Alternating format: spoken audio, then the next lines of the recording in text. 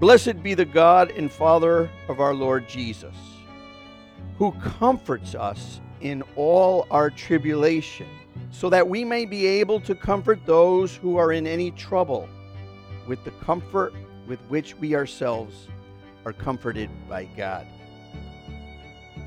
All of us will go through some kind of suffering or trial in our lives, but we don't always realize that trials produce godly character that will make us better to help others. When we're going through a hard time, it's very important to remember that God is with us. The God of the Bible is a God of compassion. This is God's character, mercy and comfort. The Father shows mercy and shows concern in the way of sensitivity and compassion. In other words, He cares.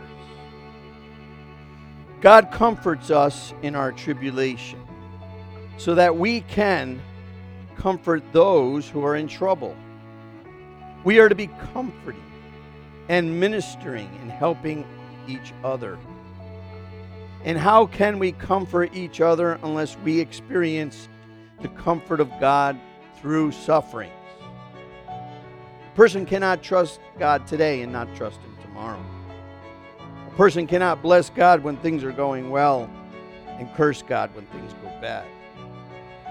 A person who truly believes in God trusts Him no matter what the circumstances are, and they continue with God throughout life.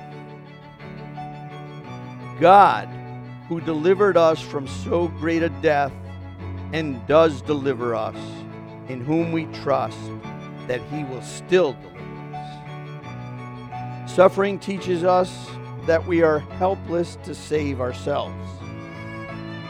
And God also teaches suffering so that we would learn to trust for deliverance.